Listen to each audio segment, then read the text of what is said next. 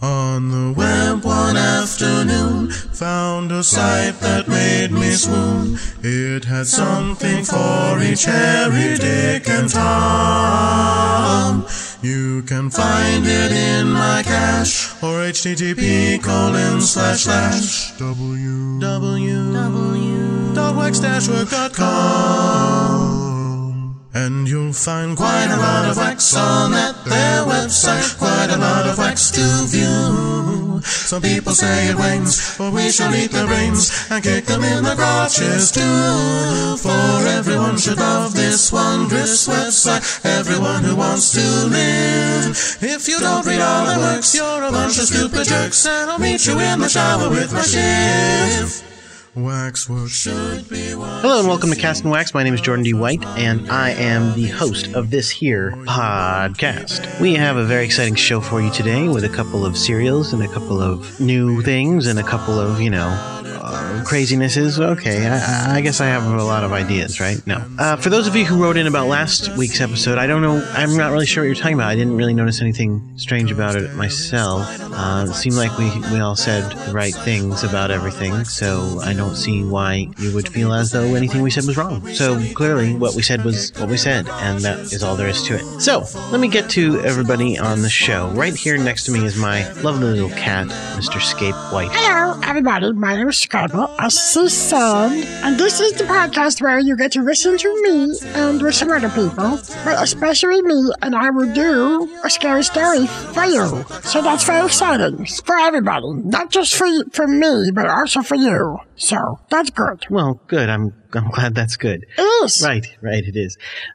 Scape, do you want to tell them a little bit about yourself? Or, I don't think anybody necessarily knows you, right? There's probably regular listeners, but there might be new listeners, so you should talk about yourself. Oh, okay. I am a cat. I am gray. I am a boy.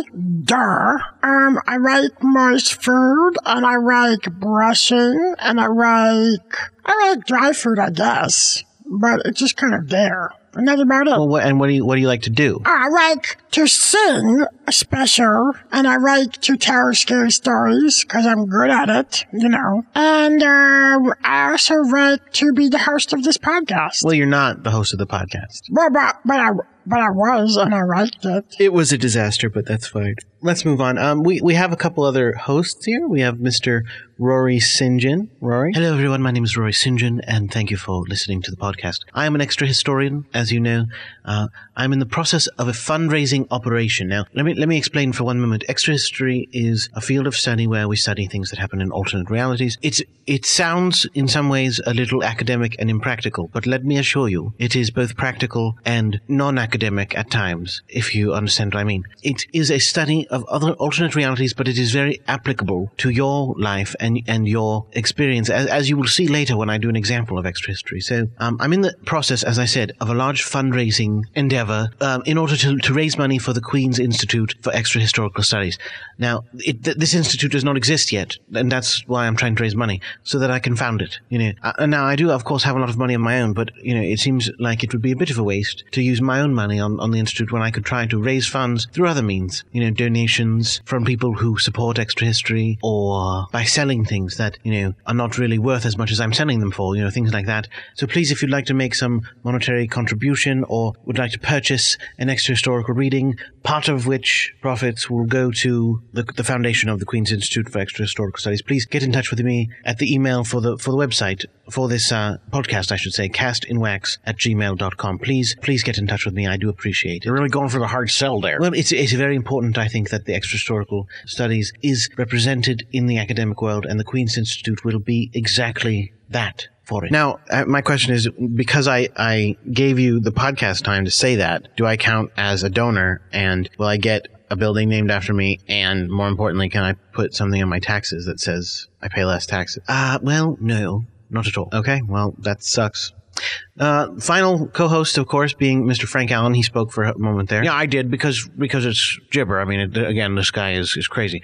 But let me go on to myself, because I myself, I think, am more important than him. My name's Frank Allen. I'm a host. I host lots of things. I host debate shows. I host interviews. I host political rallies. Anything that you need me to host, I can host. So you can get in touch with me at castandwaxgmail.com. But this is a really exciting week for me because I got a very expensive new portable computer. Well, that's not strictly true. No, it is. I'm very excited by this. I haven't had a computer nearly this good before. Right. That is true. You have not. Right. But many of the things you just said are false. Very expensive? No. It was $50. Yes, it was. And I'm saying that's not very expensive for a computer. New, not true. New to me, though. Well, yes, new to you, but very old and lousy looking. And portable, not as much as you might think. Well, I brought it here. Right, you did, yes. No, all of the things you're saying are, in a sense, true, but to the practical people of the world, that's not really true. You did bring it here, and therefore it is portable. It took about 45 minutes to set up, and you had to take a few trips from your car. It's not, I don't think it's meant to be portable. They have these things called laptops now. Well, no, it would not be efficient to put this computer on my lap. I would have to balance the monitor on top of the desktop portion. It wouldn't really be convenient. I agree. This is true. That's why I'm saying it's not a portable computer. A portable computer is, Rory, do you have a laptop? I think you have a laptop, don't you? Oh, yes, of course. No, it's about this big, yay big, and this thick, and then you open it up, and then it's even thinner. You see the two parts open. No, that's not possible. There couldn't be a computer that small. Well, there is. It's seriously, and it has a DVD-ROM drive burner in the side. So that you can slip the DVDs in and out. Okay, DVDs in a computer? Yes. Yeah, no, most computers have that nowadays. That's what I'm saying. This is an old computer. No, guys, come on. You're pulling my leg. A computer that's this thin wouldn't work. Even if there was, where's the monitor? No, the monitor is part of it. You see, like it opens almost like a book, but a book you turn sideways. Okay. Come on. No, he's not messing with you. He's really not messing with you. It's really true. All right. Well, tell you what.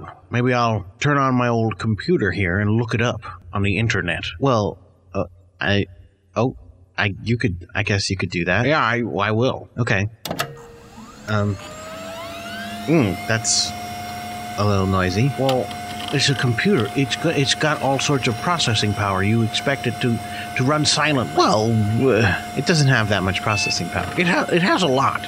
More than the human brain. No, that's absolutely not true. I'm sorry, that's not true. The human brain can process much more. Well, yeah, but this does it faster. No, Frank. Well, okay, look, I'm just going to continue. I'm going to get this set up, and I'll go on the internet, and I'm going to look this up. Okay. Anyway, moving on. Let's get to the next part of the show, which, speaking of which, Rory St. John, it's the Extra History Now part of the show.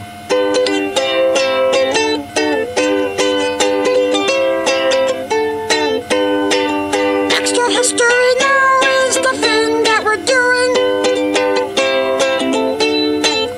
Do you think it's true? Well, I think it might be true.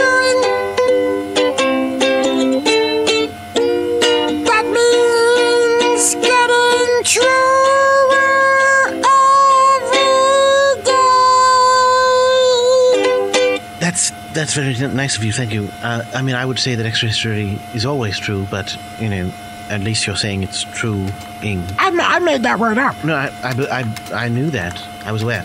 Anyway, yes, Jordan, I believe we did get an extra historical problem that someone wants me to look into, correct? Yes, we did.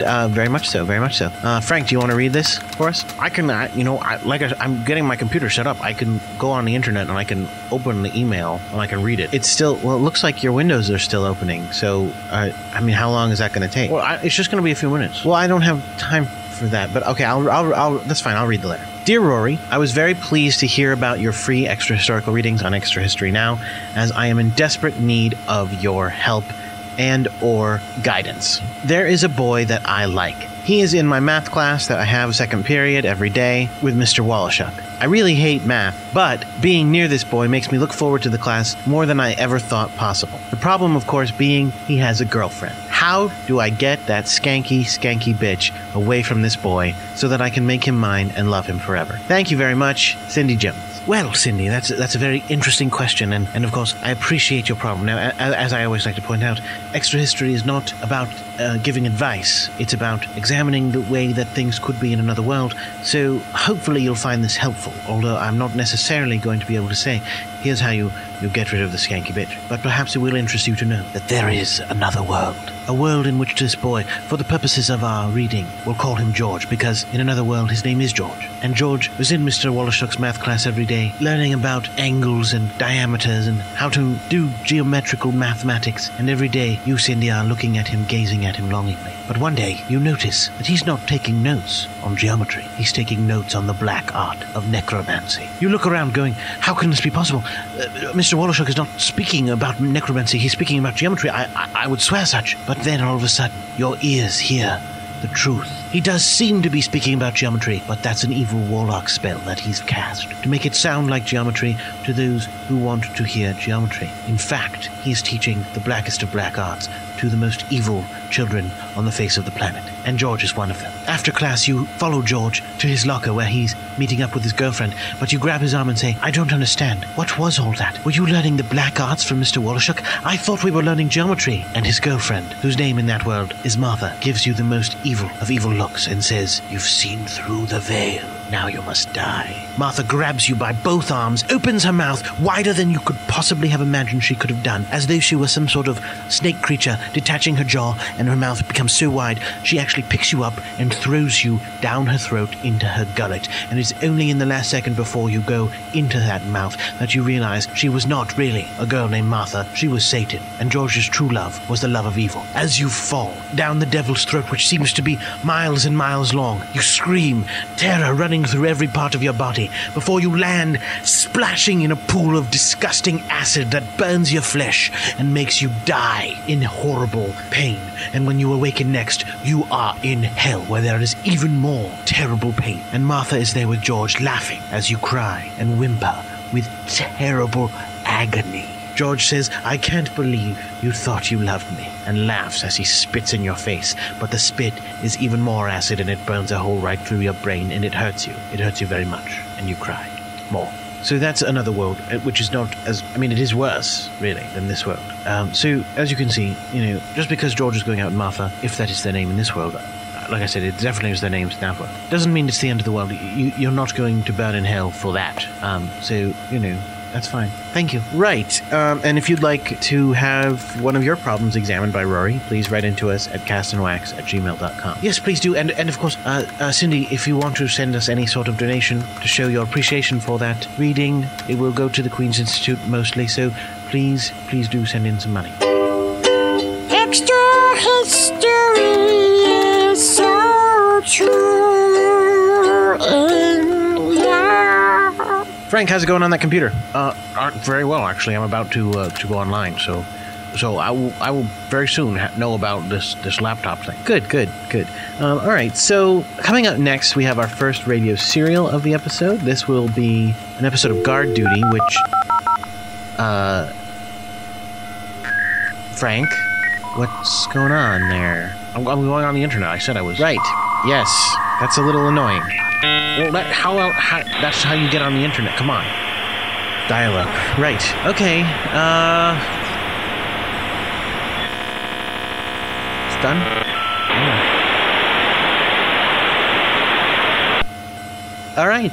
So Guard Duty, like I said, is up first. Hopefully everybody will dig it. This is we're in the last season of all of our shows now, so this Guard Duty stuff is really coming to a boil. Hopefully you guys were all going to enjoy it.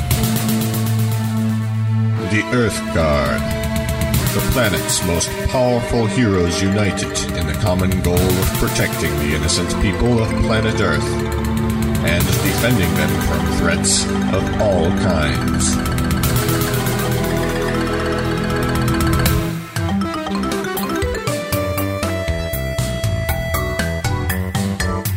From the guard tower, their base of operations, they watch over the citizens and spring into action at any sign of danger. To that end, the Guard takes shifts monitoring events all over the globe.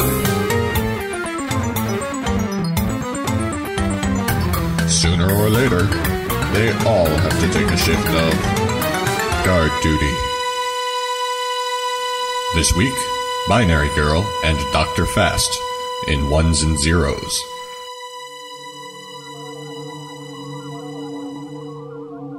I see a beautiful city and a brilliant peoples rising from this abyss, and in their struggles to be truly free, and in their triumphs and defeats, through long years to come, I see the evil of this time and of the previous time of which this is the natural birth, gradually making expiation for itself and wearing out. I see the lives for which I lay down my life. You do know you're not being executed, right? Prosperous you're being and put in happy. prison. In that England which I shall see no more, I see her with a child upon her bosom, who bears my name. I see her father, aged and This is bent, getting really but otherwise annoying. restored, and faithful to all men in his healing office and at peace. I see the good old man, so long their friend, in 10 years' time enriching them with all he has, and passing tranquilly to his reward. And I see that I you hold a memorized a book. sanctuary. Congratulations. No, not a book. All books. Can you do Laurel K. Hamilton? I'm sorry. All books worth reading. Works of literature. So, in other words, only snooty literary books, which is why you're doing Dickens? It is a far, far better thing that I do, than I have. Or Shakespeare? Friends, Romans, countrymen, lend me your ear. How about Stephen King? You did hear me say literature, did you not? Can you do Melville? I'd prefer not to. Of Mice and Men? Really, I can do any of them, but yes, of course, Steinbeck was a master. Okay then. Look across the river, Lenny, and I'll tell you so you can almost see it. Hey, you're right. You did know your part. Impressive. Is everything all right? Is the illusionist in his cell? I'm sorry I'm late. I got caught up in my research. Late? It's been about 5 minutes since we finished fighting the guy. I know, and I'm usually more responsible than that. I can be in 2 places at once and move at superluminal speeds. There's no excuse for me to be late for anything. What? Did you just say you can be in 2 places at once? Of course. As we speak, I'm racing faster than the eye can see or mind can perceive between here and my lab, where Bumblebee and I continue to work on our murder investigation. You've got to be kidding me. No. We're trying to solve the murder of the Golden Eel. It's important. As we speak, I'm... Oh, no, don't. It's all right. Pull yourself together. I thought...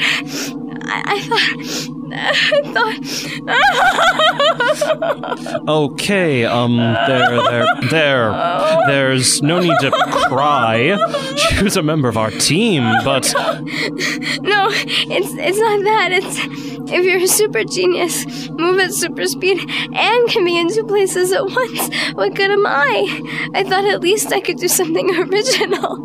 Oh, God! No, that's not true. You're a valuable member of the team. Really? Yes. You're just saying that. No, I'm not.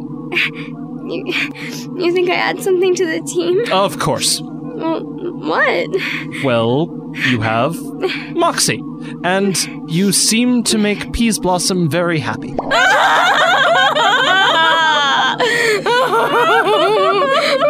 Of course, you've saved the lives of numerous members of the Guard on countless occasions, which in a ripple effect saves the lives of thousands, no, millions of people. I think all of those people would agree that you're an invaluable addition to the team. I'm useless. I remember once during the Jovian Gas Lord invasion, you were the only one who could hold your breath for 5 minutes. If not for that, the Gas Lords would likely have enslaved all of mankind. So in that one instance, you could have said to have saved every person on the planet. I'm sorry. You're nice to say all those things. You're a good man. You can go back to your experiments. I'll be all right. Ah, yes. Thank you for that.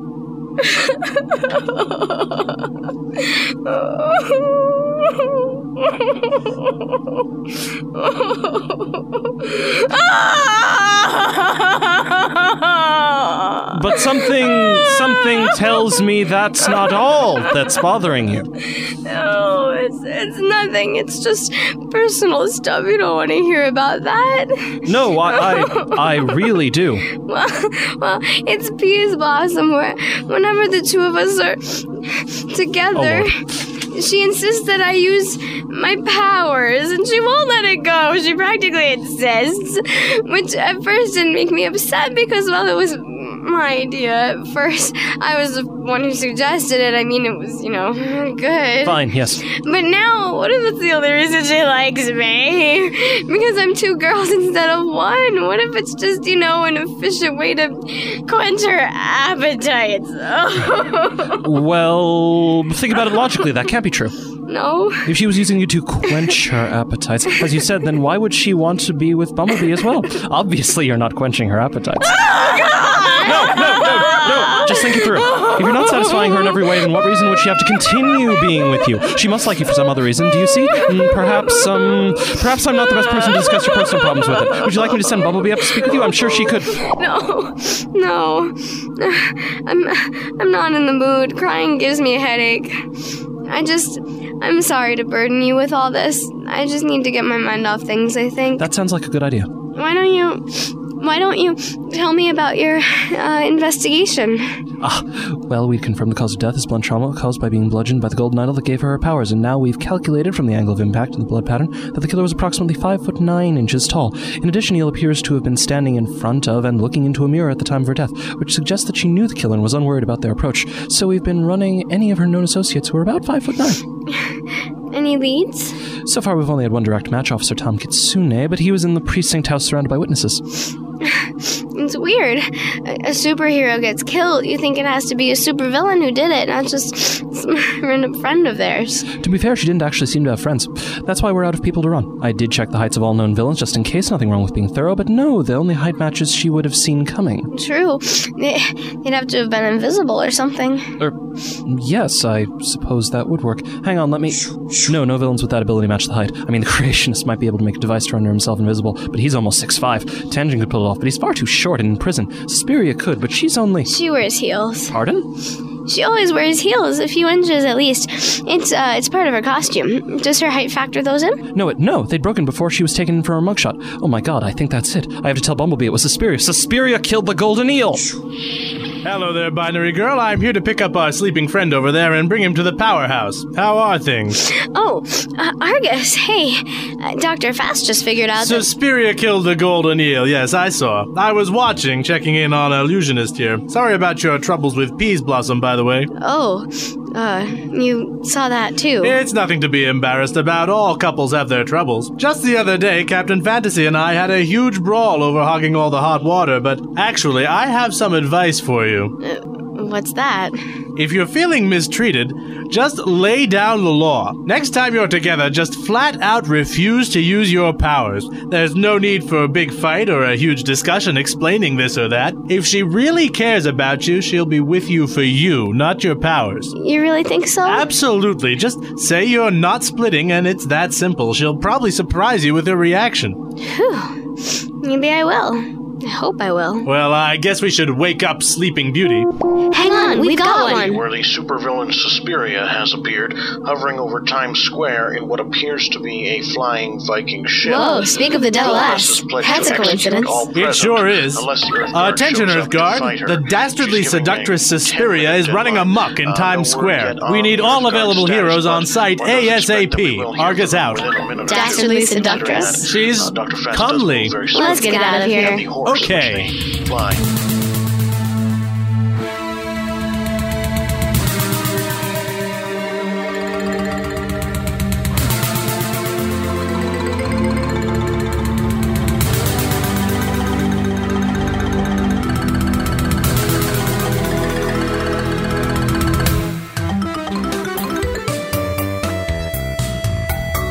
Guard Duty by Jordan D. White, with Michael D. Mikowski as the narrator, Lynn Nelson as Binary Girl, Daniel Schwartz as Dr. Fast, Charles Berman as the Argus, Patrick Guinan as the Illusionist, and Frank Allen as the Newscaster, with theme song by Michael D. Mikowski.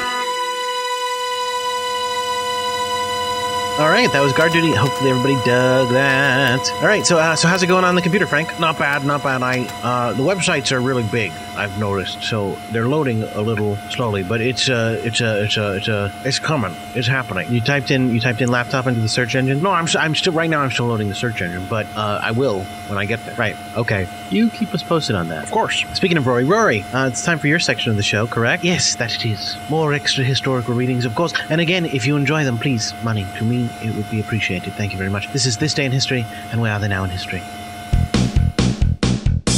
Hello, you're listening to WHRW Binghamton. Welcome to This Day in History. My name is Rory St. John. On October 12, 1960, in one of the most surreal moments of the history of the Cold War, Russian leader Nikita Khrushchev removes his shoe and pounds a table with it in protest against a speech critical of Soviet policy in Eastern Europe. Let's listen. I do not approve of these actions. That is it. I've had enough of this UN meeting. I'm going to dig to the other end of the world, to Mother Russia. Hey.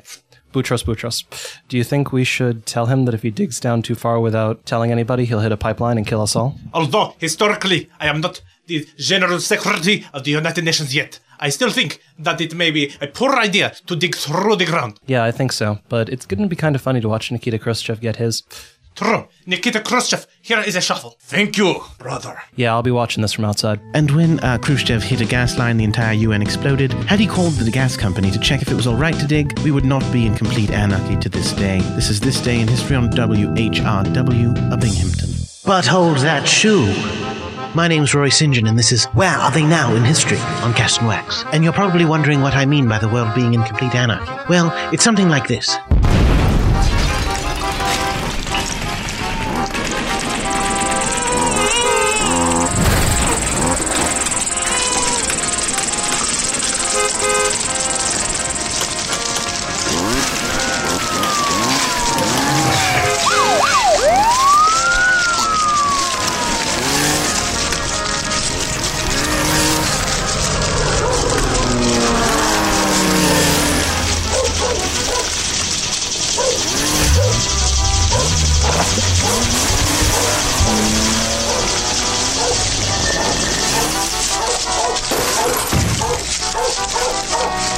Which isn't very pleasant at all. That's why you should always inform the proper authorities when you're going to dig down into the ground, or else this could happen to you. My name's Rory St. John, and this is Where Are They Now in History on Cast and Wax. Now, you barely even said anything in that Where Are They Now in History. That was a total pointless thing. It was lame. I mean, how lazy are you? How lazy am I? That's your answer to that, is how lazy am I. Right, you didn't even have to think about anything. Excuse you. I actually did very much so. That is what it sounds like in another world. And what I had to do was try to recreate what it sounds like in another world by picking out specific sounds, putting them together in a certain way. Those are the actual events of another actual world. They happened exactly in that sonic way. Yeah, but that's ridiculous. If you moved one of those sound effects to a different place in that thing, there would be a world like that too, wouldn't there? Well, yes, but I wouldn't have ended up with that exact world that I ended up with then, would I? No, but it would have been, what's the difference? It would have been essentially, in what substantial way would it have been different? Would it have changed the point of the thing? No, there still would have been a bunch of loud noises and blah, blah, blah, blah, blah. What if I hadn't put loud noises? But you did put loud noises. You just, there was no intellectual point being made by that. You were talking nonsense, and then you threw a bunch of nonsense together, and then you went, oh, that's nonsense. Well, no, I didn't say there was nonsense. You said it was chaos or anarchy or whatever, but the point is, it was dumb. All right, Frank, all right. Well, how's your search going? It's good. Yahoo's almost loaded, so. Okay, good. Anyway, all right, well, we don't have time to wait for it, and we're going to keep going through the show. So, next up is, of course, your section, I think, Frank, right? Oh, no, yeah, that's very true. Tractor Fiction is up next. We talk a lot about the Mormons in this one. Mormonism is a little weird, so I don't know if people know much about it. But this is not going to tell you that much about it, really, because this is going to tell you what Jack Chick thinks about it. So, it's kind of, I'm not that into either Jack Chick or Mormonism, I'll be honest with you, to be totally frank. Well, you're always frank, aren't you, Frank? Okay, thanks. But, so it's kind of like a double whammy, because it's making fun of Jack Chick, but he's making fun of Mormons. It's kind of a double whammy, I guess. All right, well, let's listen to this double whammy, The Visitors on Tractor Fiction.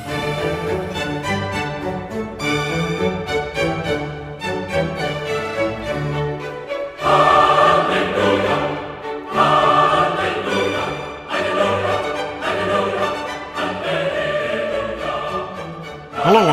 Tractor Fiction. This is Frank Allen here on WHRW Binghamton. As always, we do enact a tract of those type made by Jack Chick, a little religious tract, and then we do a little debate on the veracity of that tract. This tract that we're doing today is called The Visitors and deals with a slightly less common religion. Let's enjoy. Once upon a time, in the house just like that house over there. See it? That's the one. Janice was visiting her Aunt Fran for the last time before going on a long voyage. Your mother is crazy letting you go to Africa as a nurse. Whoa, please, no fights, Aunt Fran. I just came by for a visit. Let's be friends. Okay, it's your life. I won't say any more. But your mother will be sorry, mark my words.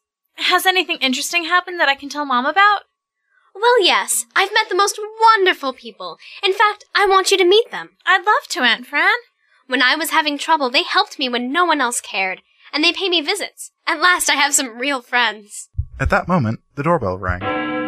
Outside, Fran's two friends, Elder Tanner and Elder Grant, stood patiently waiting in their starched white shirts, little black backpacks slung over their shoulders. I bet she'll be ready for a baptism commitment tonight. They're right on time. They always keep their promises.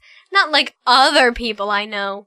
I'll go get the door. I'm sure you're going to enjoy this. Good evening, Mrs. Palmer. It's so nice to see you again. Hello, elders. Please come in. This is my little niece, Janice. I'm sure she'd like to hear what you have to say. She's going to be a missionary, too.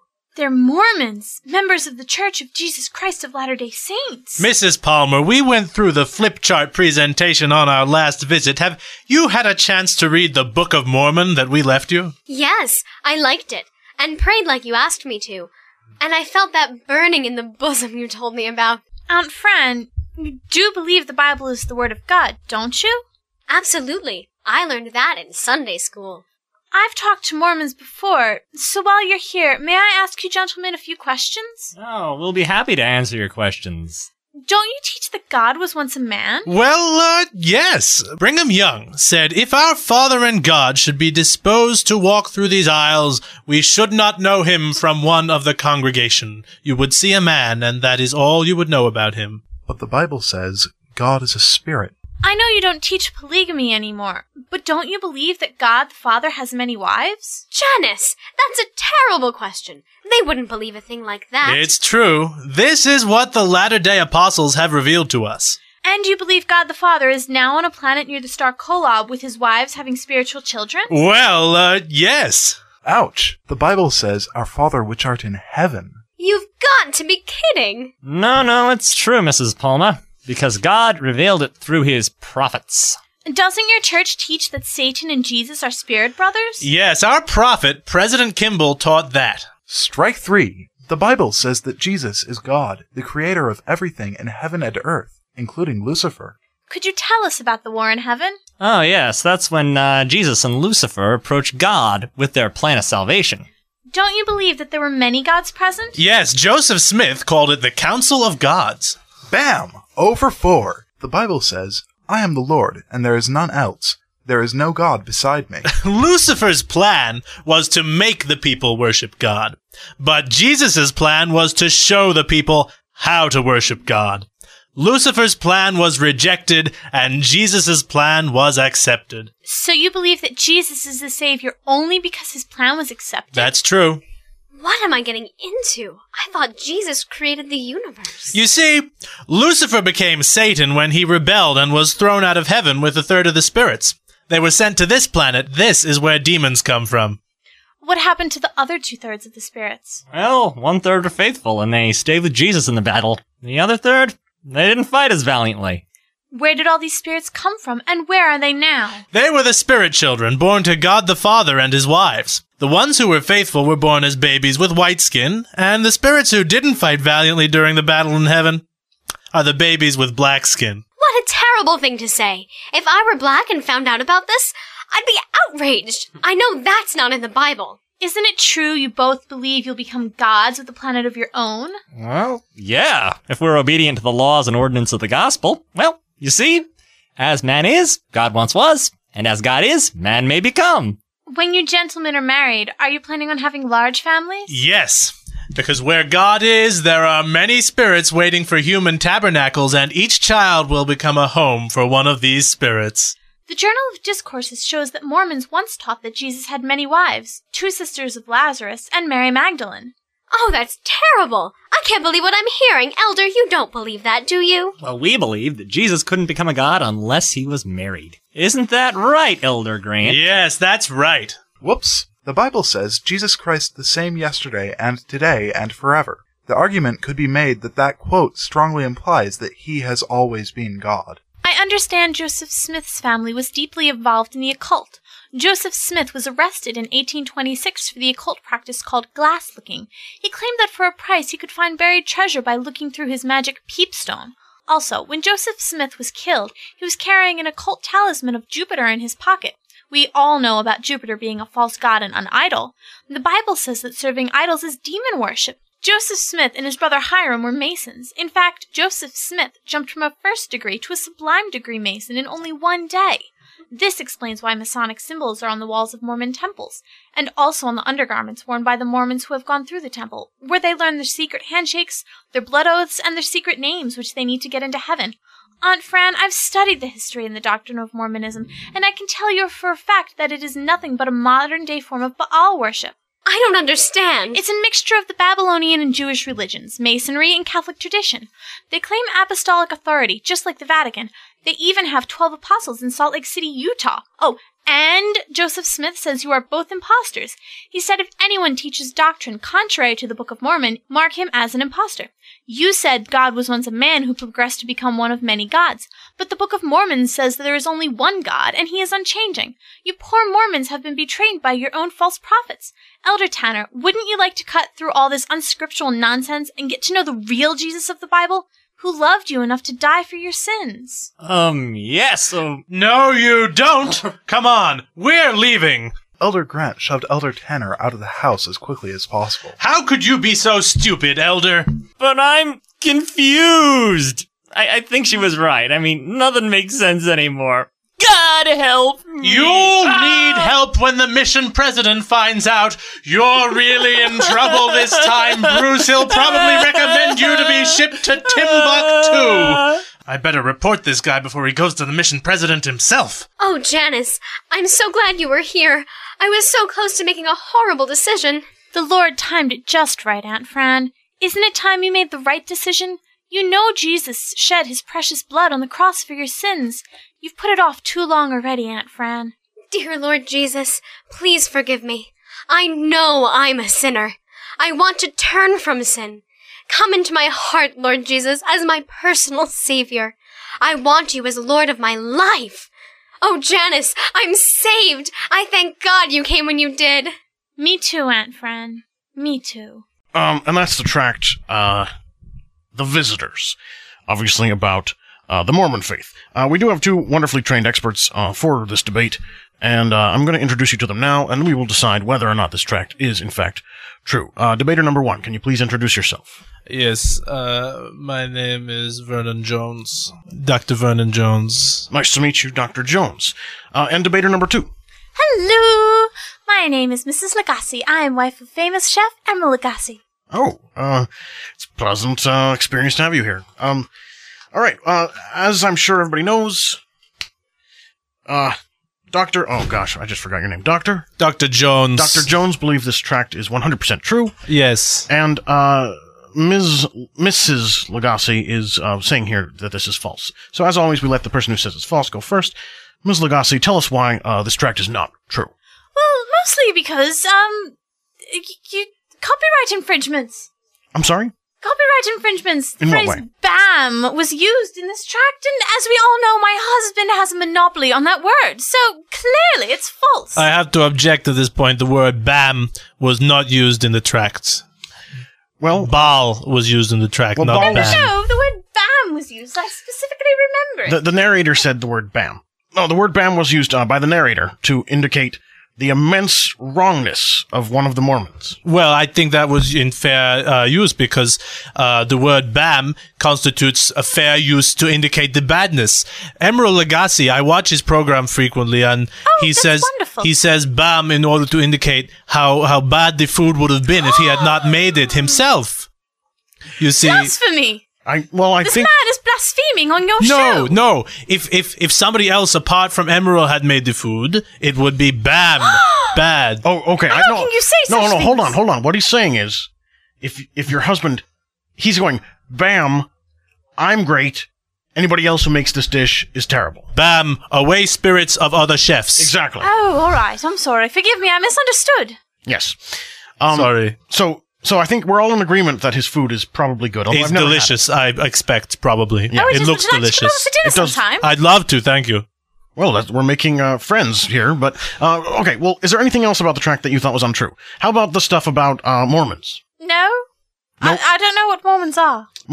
Did you listen to the tract? No. Oh. I was so distraught. All right. Well, how about this? I'll explain a little bit of the Mormon belief, and you can tell me what you think. They believe that if you're really good, you'll get your own planet to be God on. I want a planet. Do you believe that? I don't know. Is it true? It's in the Book of Mormon. Yes. Well, tell her if it's true. Yes, it's true. If you look in the Book of Mormon, you'll find the details of how you get your own planet. It's a great deal. I think you'll want one too. I have mine coming, and I'm going to name it Jupiter 2. That's a bit unoriginal, don't you think? No, it's an homage. Jupiter number 2 or TOO? TOOO. Oh, 3 O's. Yes, it's an homage. It's an homage to another planet called Jupiter 2 with 2 O's. Oh, I see. We do have an expert here who does want to say a few words about this. Oh, be my guest. Hello. Hi there. Hi, my name is Marianne. Hi, and you are an expert, of course. I'm an expert in both etymology and astronomy. Excuse me. Etymology and astronomy. Yes, I have Nice. two points. I'm here to support Dr. Jones here. Thank you. One point is that the word BAM has actually been used prior to Emerald's existence. In fact, the people who Really? first coined the phrase were the Flintstones with BAM, BAM, twice. No, that sounds pretty different. No, it's the same word, just twice. Did Emerald coin the phrase broccoli? I've heard him use that in reference to food. Oh, yes, that was his. Okay. Okay. The other point that I would like to make as an astronomy expert is that there are, in fact, planets in the sky, in the solar system, with Mormon names on them, elders' names on them, waiting for them.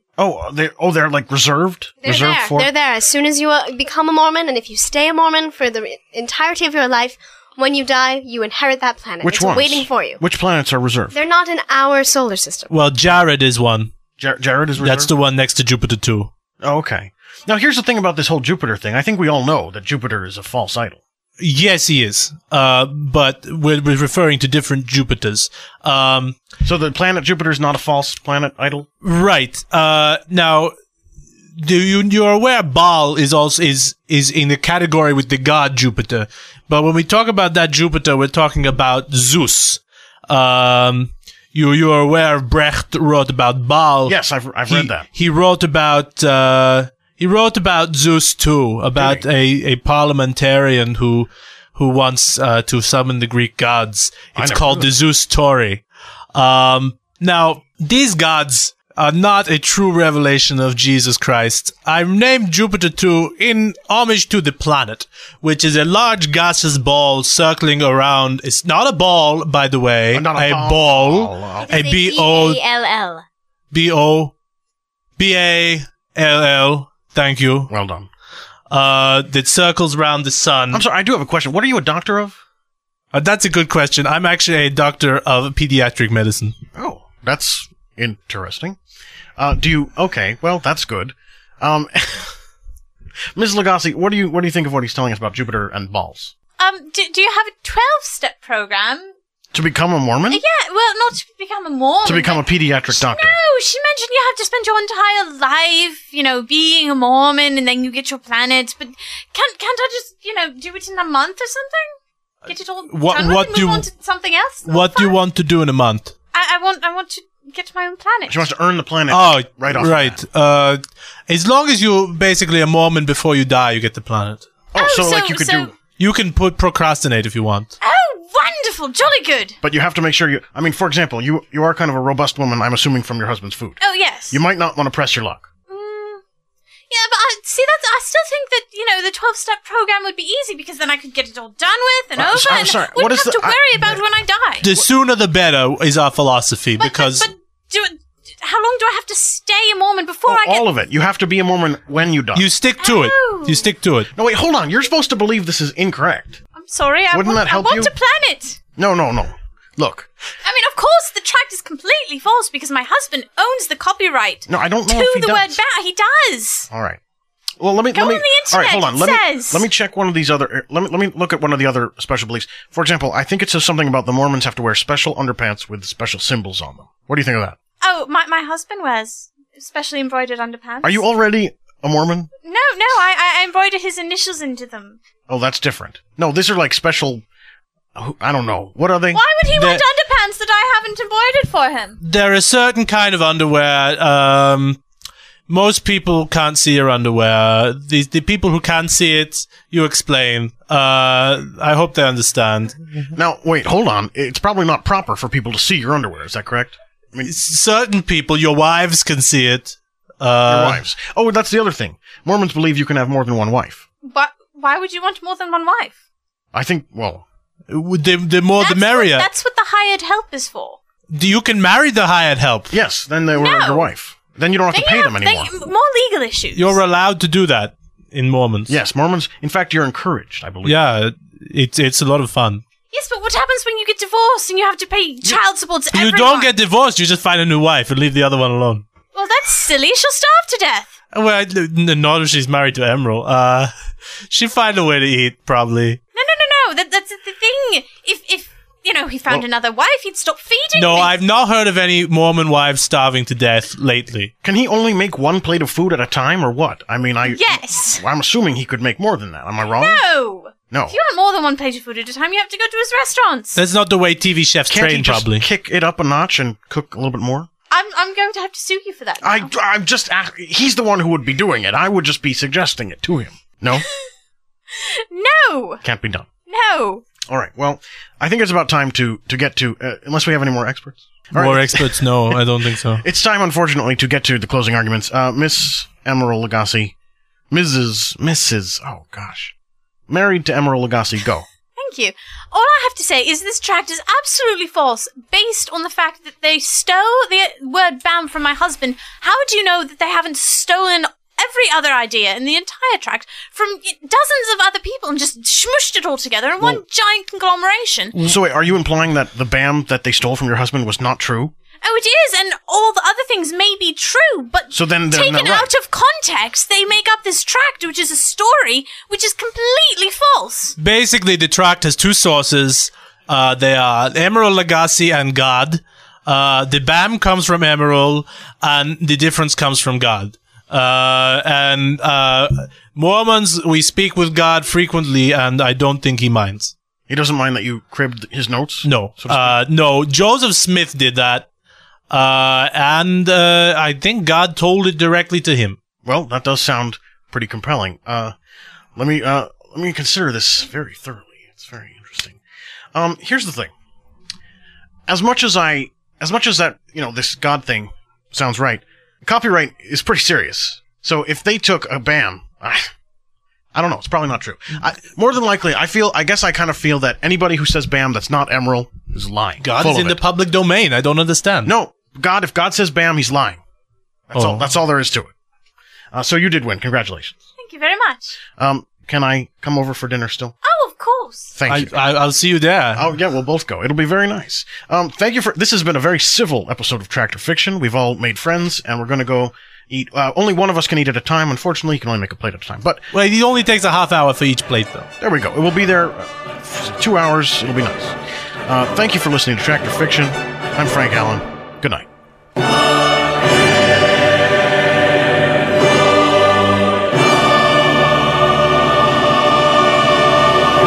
That episode of Tractor Fiction featured the voice talents of Frank Allen, Charles Bowman, Guinevere Eckert, Lynn Nelson, Sam Thomason, Jacob Thompson, and Jordan D. White. Thank you very much, Rory. Thank you very much, Rory. So thank you for that, Frank. That was a lot of fun. Hopefully everybody dug it. Yeah, I know. I hope so. So how's it going online? Well, I am online again, so that's good. But I had to re-sign on because Rory picked up the phone.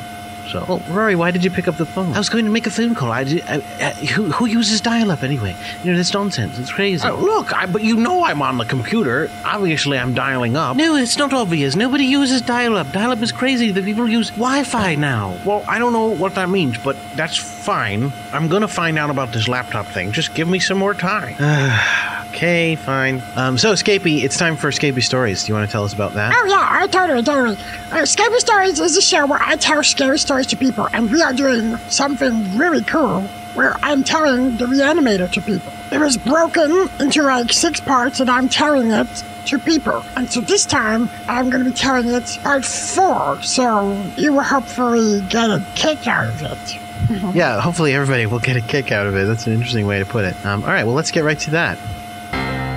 Scapey Stories from a Cat in the Dark. Hello and welcome to Scapey Stories from a Cat in the Dark. My name is Jordan D. White, and I am here to introduce my good friend and, in a way, my son, Scape White the cat. Scape! Hey everybody! Get ready to be scared because this is going to be a really scary one. This one has a really good twist, so get ready. Right, it does. It does have a twist. So, what we're telling today is part 4 of Herbert West Reanimator, if you recall. We do have with us the inner psyche of Ptolemy to tell what happened on the previous episode of Herbert West Reanimator. So let me turn it over to Ptolemy here. Long story, psychic connection. Point is, let's let him tell us what happened. Once upon a time, there was a man named Herbert West. He was a reanimator, and he's not the narrator of the story. There's another narrator of the story, actually, who is telling the story about his friend Herbert West, reanimator. And Herbert West apparently shoots guns 6 times, which is highly unusual. So he was obsessed with bringing the dead back to life from death, and perhaps someday he will bring dogs back to life. Dead dogs, that is. No, he won't. Well, he might. You never know. So he has these experiments where he finds fresh dead bodies, and he sticks a needle in them with some sort of juice, apparently, and it brings them back to life. Or maybe it doesn't bring them back to life. He tries to bring them back to life. And the thing is, sometimes it takes longer than he thinks, so the thing ends up coming back to life later, the thing being a dead body. For instance, the freshest one he had gotten was a fighter, a boxer, who had died, and he put the juice in, and it didn't seem to come back, but it did come back, and apparently ate a child. And then he had to shoot it 6 times. That's where the gun shooting thing comes in. And again, you say that he might not bring dogs back to life, but he might bring dogs back to life, and that is what I'm really holding out hope for. No, there's not any dogs. There's no dogs in this story. Can we get over the dogs? I don't think I will ever get over the dogs. I don't think I will ever get over having killed. There's no one. Dad, can we get him out of here? Yeah, I'm sorry, Ptolemy. I'm sorry. We're just going to have to let you go. Okay. Goodbye. It's good to have you. So, in honor of the anniversary of Khrushchev banging his shoe, we do have our good Russian friend, Dr. Nektori Stelov. Dr. Stelov. Hello, everyone. It is good to be here. I am a very big fan of science, so it is good to hear about Reanimator because my understanding is he's a doctor, and I am a doctor, so perhaps I can learn things from Dr. Herbert West. Well, we'll see. Are you ready for the story now? I'm going to start. Okay, go ahead. Herbert West, Reanimator, by H.P. Lovecraft. Part 4, The Scream of the Dead. Okay, so like once upon a time, hearing the scream of a dead man scares me because Herbert West... Now, I know you're probably thinking, well, you were scared of a dead guy screaming. That's understandable because dead guy shouldn't be screaming. That's how it... No, that wasn't a big deal because I've heard lots of dead guys scream, basically. No, I was scared because of something else, so you see. So, like Ptolemy said, yeah, I was like... a friend of Herbert West. Herbert West was a dude. I was his assistant. And he was obsessed with trying to bring dead guys back to life. And that's cool. And that, in order to do that, he had to find fresh dead bodies. And that's cool. That's why we had a house near the cemetery. It's okay. It's all good. So far, though, we had not ever had true success because it was like one time we put the juice in and the guy was like, "Rah!" And one time we put it in and he tried to kill us. And one time, and one time the guy didn't Halsey had to get put into a mental hospital because after he was dead, so... But we really wanted it to work totally, so the dude was just like, oh, thanks for saving me, I'll be on my way. That's what we ideally wanted. That is understandable. In all of my practice of science, I am able to only find a few ways to bring something back from the dead, and mostly it is not with juice. Well, I say juice, but I mean like, a shot. You're shooting dead people? No, like a needle. It would be very neato to bring dead people back to life. No, and I'm going to give you a shot with a needle. Oh, like an injection? Yes, that's what it is. Yes, injection. So he's like, I got an injection. Anyway, look, we started doing this in medical school, and, like I said, all different results, including that boxer who ate a kid and he had to shoot him, and that's, all sorts of stuff. So it never really worked out for us. But it was in July of 1910, I think, when we first started to really get a bit of yuck with the specimens. So what happened was, I was away in Illinois visiting my family, okay? You're from Illinois? I thought you were from Binghamton. Well, yeah, in real life, but I also don't know who my family is. My family just lives with me. So then what were you doing in Illinois? No, nobody understands stories. It was a story. The character of me is in Illinois, visiting family. But when I got back to Bolton, where we lived, with me and Herbert West, he was like, I am happy. And I was like, hey, what's up? And he was like, dude, I got us the best body. Here's what I did. So, this is Herbert West talking. So I totally invented this, super awesome embalming fluid that makes it so that we can totally have a fresh sample. And I was like, well, tell you what, that doesn't make any sense, because embalming fluid, you put in the dead guy, that means he's already dead. So, if we get the dead guy early enough that the embalming fluid makes him okay, then why don't we just bring him back then? You know what I'm saying? It can't make him any fresher. And he was like, don't worry about it. I've just counted on fate. And I was like, okay. And he was like, well, don't worry about it because, like I said, I've already got the body. And I've been saving it with the special embalming fluids for when you get back, so that once you are back, we could bring it back to life like we always do, together. And I was like, oh, okay. How did that happen? And he was like, well, I'll tell you. There was this guy, he was like a healthy-looking guy, okay? A well-dressed stranger, and he got off the train in Bolton, and he was walking into town, and he stopped at the house, and he was like, hey, which way is it to the factory? I'm just a guy who is hanging out in Bolton, who has no family to speak of, and who nobody is expecting to come to Bolton, so nobody knows I'm here, but I was just wondering if you had directions. And then his heart started, palpitating, because he had a weak heart, it turns out, and he died. And he just died,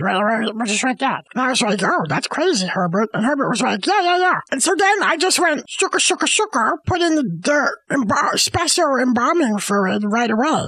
And now he's basically, he just died. Basically. That's as if he just died. It's very strange that this guy would be saying all these things about not having anybody expecting him. I mean, it's very convenient for Herbert West, because then he says that way he will not be able to get in trouble if he's found holding this dead body. Oh yeah, I know, totally. I must say, it's fortunate that he died too. If he had just been like, oh, I have no friends and no one is expecting me, and then he just walked away, I'm sure Herbert West would have been like, oh, if only that guy had died, Well, yeah. Probably, because that's true. But he did die. And I was like, well, Herbert West, here's the thing. If he's got a weak heart, it might screw up the experiment anyway. And Herbert was like, whatever, don't worry about it. It's fine. Just don't worry about it, okay? And I was like, all right. But if he has a weak heart, as you said, that would make the experiment go wrong. He might not be able to come back to life. Really, anything that kills someone is still going to be a problem when they come back to life. If he has a weak heart, his heart will be damaged. If he's,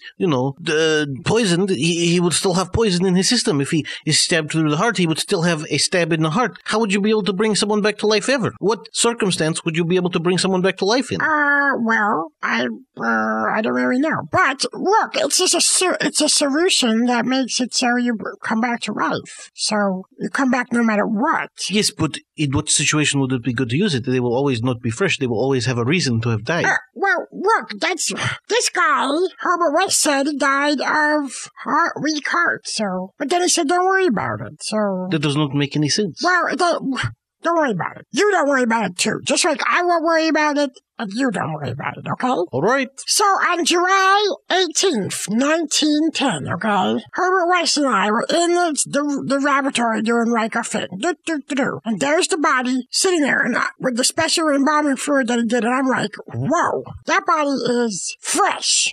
like, are you sure it's dead, Herbert West? Because it looks like not even dead. And Herbert West was like, dude, it's dead. You know it has to be dead before I put the solution in, right? Because remember, solution doesn't work if it's not dead. If there's any bit of aliveness, it doesn't work. And I was like, yeah, that's true, okay. And he was like, okay, cool. So let me put in the, now I'm going to put in an injection of, like, the stop the embalming fluid potion, okay?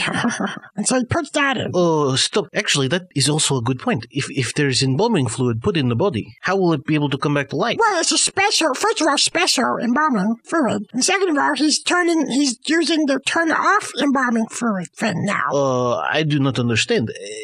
In what way does it turn off the embalming fluid? When you put in the embalming fluid, you take out all the blood and things like that. It's a special new kind, okay? Special new kind. It's beyond your ability to fathom the deadness sciences, okay? He's a genius. He invents new stuff that you don't think of. That's the whole point. Well, I do suppose that is the point of being a scientist, to invent things. If he's studying death and bringing people back to life, he better be inventing new things, or else why is the point? Right. So he puts in the embalming off fluid, okay? And I could tell that stopping embalming fluid didn't work because the body started to twitch a little bit, right? Twitch. I was like, oh, so it's working. But that's not the coming back to life fluid. And then Herbert was like, oh, hold on. And he puts a pillow over the body, and he's like, I just gotta do this, sir. And the body, he puts it over the body's head, and the body's like, jiggle. And after a minute, it stops moving, and he's like, okay, we're all good. Let me double check. Just a perfunctory test to see if it's dead. Oh, yeah, it's dead. No, I mean, it always was, right? But I just wanted to do the safety, the safeguard, gotta make sure, And I was like, okay. So then he put in the new elixir, the new juice that we had worked all afternoon on, because he was like, we gotta get it exactly right. This is a big deal. We put it in, and I was like, oh gosh, this is gonna work. Now, let me tell you, Herbert West doesn't believe in the soul. And he doesn't believe in heaven and hell. And he doesn't believe in afterlife. He's like, no, this is it. That's why. I'm just going to make it so you come back from the dead, because there's nothing afterwards. That is very interesting. The flashback has actually been to the afterlife, so I actually believe in the afterlife. Well, yeah, but I played a member of the flashback. They're not real. So, what? Don't worry about it. The point is, Herbert West is like, there's none of those things. Now, I was kind of like, well, I basically agree that there's no soul and stuff, but you never know, and I was raised kind of to believe in it, so maybe I'll just check. So I was like, I will ask this guy when he comes back from the dead. I will be like, so, tell me about it, And so that's what I was thinking. After a few seconds, after we put in the juice, he started twitching. And I was like, whoa, what's going on? I guess it's working. No, but hold on. What is about flashback is not real? No. Because I'm saying the dead body was coming back from the dead. So that's a big deal. Yes. So he was like moving around and kind of twitching, and Herbert West was like nodding, like, oh, yes. And all of a sudden he opened his eyes and he seemed to know what was going on. And so I leaned over really quick, so I could be like, hey, tell me about everything. What's going on? I don't know exactly what I asked him, but I was trying to ask him about, the other side. And all I know for sure is that I ended by saying, where have you been? And he was like, he moved his lips as though he was saying, only now. Which I don't know why he said that. But still, I was like, holy crap, we brought this guy back from the dead, and he could basically almost talk. Well, when the flashback comes back from the dead, they can completely talk. Well, again, that's a show, so that's not what I'm talking about. I'm talking about this story. This was in 1910. That was a long time ago. Well, yes, I suppose that is true. It is very true. So I was like, okay, wow, this is amazing. And if I had any doubt that it was totally successful, it went away in a sec, because what happened next was totally proved that it worked. What happened was, there was the dead guy, but he was not dead anymore because of the juice. And I could see in his eyes that he was conscious and that he was having the memory of his last seconds on Earth before he died. Like, holy crap. And he jumped up, and before he died to be nothing again, a second later, the only thing he yelled out was, help! Get off of me with that syringe, you crazy bastard! Keep away from me! No needles! And then he died. The end. Oh, That's horrifying. Well, yeah, that's definitely scary. Herbert West killed that man. Well, no. Herbert West brought that guy back to the life. No, but he killed him first. No, he died of heart attack, weak heart. No, Scabby, no. He died. Herbert West did not kill that man until he suffocated him with the pillow in the earlier scene of the story. No. He was just doing something with the pillow. Well, yes, what he was doing with the pillow was killing the man. No. The guy died, and he was keeping him alive with embalming. He wasn't keeping him alive. He was keeping him fresh with embalming fluid. No, Scapy, no. Herbert West was lying to you. That was not true. What do you mean? He took this man, and he was keeping him sedated and alive in some sort of medically induced coma. And then he suffocated the man, so the man died right there in front of you. Then he brought him back to life a moment after he died. I don't think that is the case. No, that is why he said, keep away from me with the needle, because when the man came to his house and said, I have no friends and I have no family, Herbert West came after him with the needle and made him pass out. And that was the last thing he remembered before he was dead. No, he said that because needles are scary. That's the scary moral. What? The scary moral is needles are scary. They could poke you. Yes, but the needle is what he uses to bring people back from the dead. So if bringing people back from the dead is a good thing, then the needles are not a bad thing. No, Doctor, no. You don't understand Scary Story either. What happened was this guy died of weak heart failure. And then Herbert West brought him back from the dead, period. Oh, I really do not think you understood the story. I told the story. I understand the story I told. How dare you? I'm not trying to make you upset, but it seems clear to me that that's not the case. That is totally the case. That's my dad. Dad, what do you think? Did Herbert West kill the guy? Yeah, clearly. Well, you're both wrong. So you both don't understand stories. That doesn't make me any worse. That makes you both any worse. I don't want to hear about this. He killed him because he's a scientist. Yeah, but I think that's he's a scientist, but he's slipping into, like, the dark side. No! He's slipping into I'm going to bring people back from the dead side. That seems relatively accurate. I just don't know that that's necessarily the good side. That is the good side! You're stupid, both of you! Oh, that is not very nice of you to say, Skip. Yeah, I mean, he's a guest, and I'm, your father, and you can't talk to me that way either, so I think you should apologize. Well, I think you should apologize first. Did you think of that? Well, no, because I don't think we owe you an apology. You disrespect my story. No, we just tried to correct your story. Same thing. All right, Scapy, we're sorry. We're sorry we disrespected your story. Are you speaking for me, then? Well, yeah, okay. Well, thank you. Apology accepted. Did you want to apologize, too? Oh, well, sorry. Okay, well, I guess accepted as well. Yes. Accepted. All right, well, thank you for that. And Dr. Steloff, will you be back next time to tell the story to the next person? Yes, I suppose so, yes. But I will probably try to tell it right. Yeah, tell it right my way. Yes, that's fine. We'll work it out. We'll work it out then. For now, I guess we're just going to say goodbye, right, Scapy? Yes, come back soon for part 5. More needles. Scary. Well, thank you very much for that, Scapy. That was a lot of fun. Hopefully everybody at home dug that as well. So, Scape, do you want to give us our little farewell song? Not farewell song, but kind of our summary song? Yeah, sure.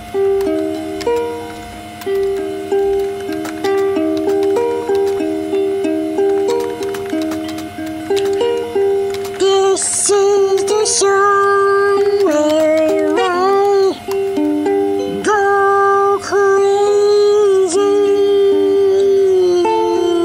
This is the song where I get so lazy. This is the song where everything is the best friend ever. This is the song where I can't get it together. Oh, did you know about this song? Why didn't you tell me all along? Why didn't you tell me all about this song? This is the song where I get a little upset. Scape, I've got to say, some of your songs are better than others.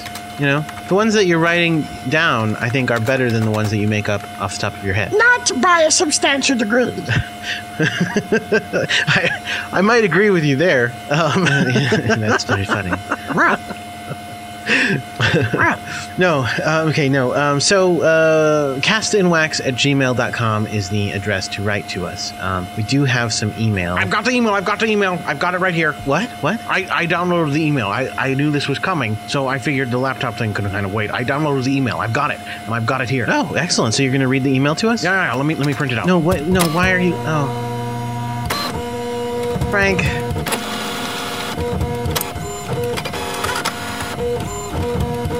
No, it's good. All right, here it is.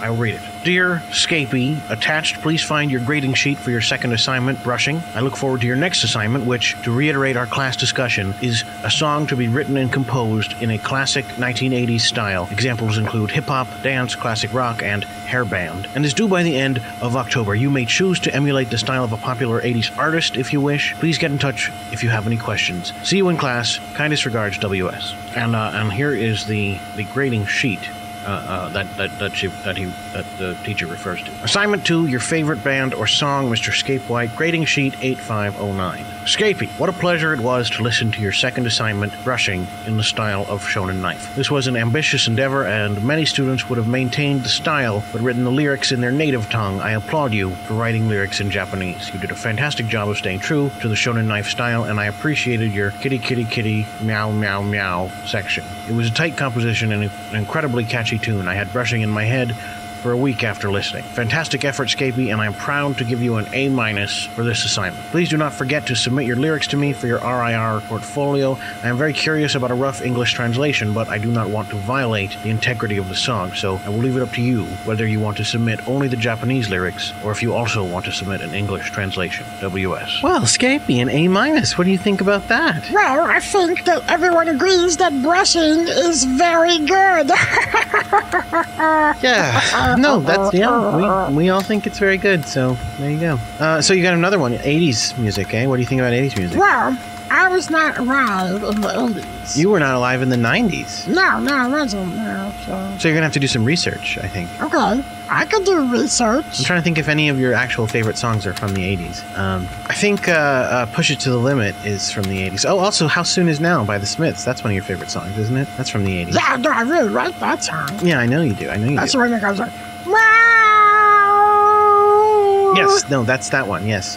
So that's good. Well, we'll figure something out, and we'll get you an 80s assignment, right? Maybe not next week, but probably the week after, I think. Okay, I'm fine with that. Cool. All right, well, thank you, everybody, for listening. Frank, did you find anything about laptops? No, not yet, but it's going to load. It's loading. Frank, we could probably go to the store and buy you a laptop faster than you could find the information about it. Well, if you're going to buy me a computer, that's fine. No, I'm not going to... No. All right. Keep looking. Fine. Anyway, thank you everybody for listening, and please send in donations for the Queen's Institute, please. Right. Sure. No pressure, obviously. But at any rate, thank you for listening to the podcast. That's the important part. We will be back next week with more stuff, so please check it out. Be seeing you.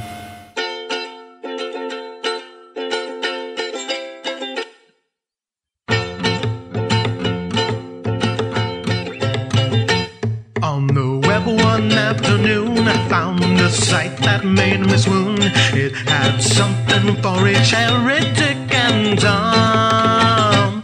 You can find it in my cache or http://www.wax-work.com, and you'll find quite a lot of wax on that their website. Quite a lot of wax to view. Some people say it wanes, but we shall eat their brains and kick them in the crotches too. For everyone to love this wondrous website, everyone who wants to live. If you don't read all our works, you're a bunch of stupid jerks, and I'll meet you in the shower with my shiv. Waxwork should be what you seek the first Monday of each week, or you won't be very pleased with what I'll do. Make you swallow powdered glass, pull your intestines out your ass, and some other things that seem unpleasant too. 'Cause there is quite a lot of wax on that their website, quite a lot of wax to view. Some people say it wanes, but we shall eat their brains and kick them in the crotches too. for everyone should love this wondrous website. Everybody and their mom. Don't make me say it again. You've got till the count of 10. Get your ass over to accesswork.com.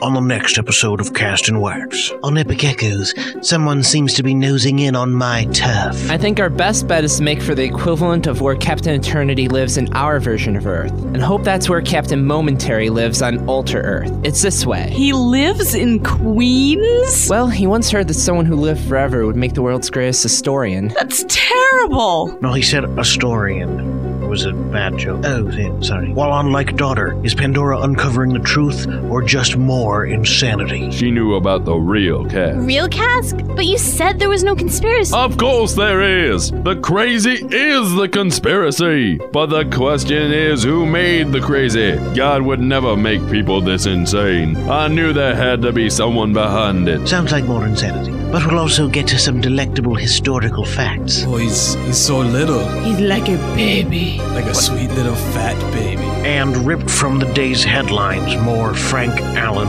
interviews. And it's all coming your way October 19th, and only on waxwork.com. I really thought he said historian there. No, I think that's the point.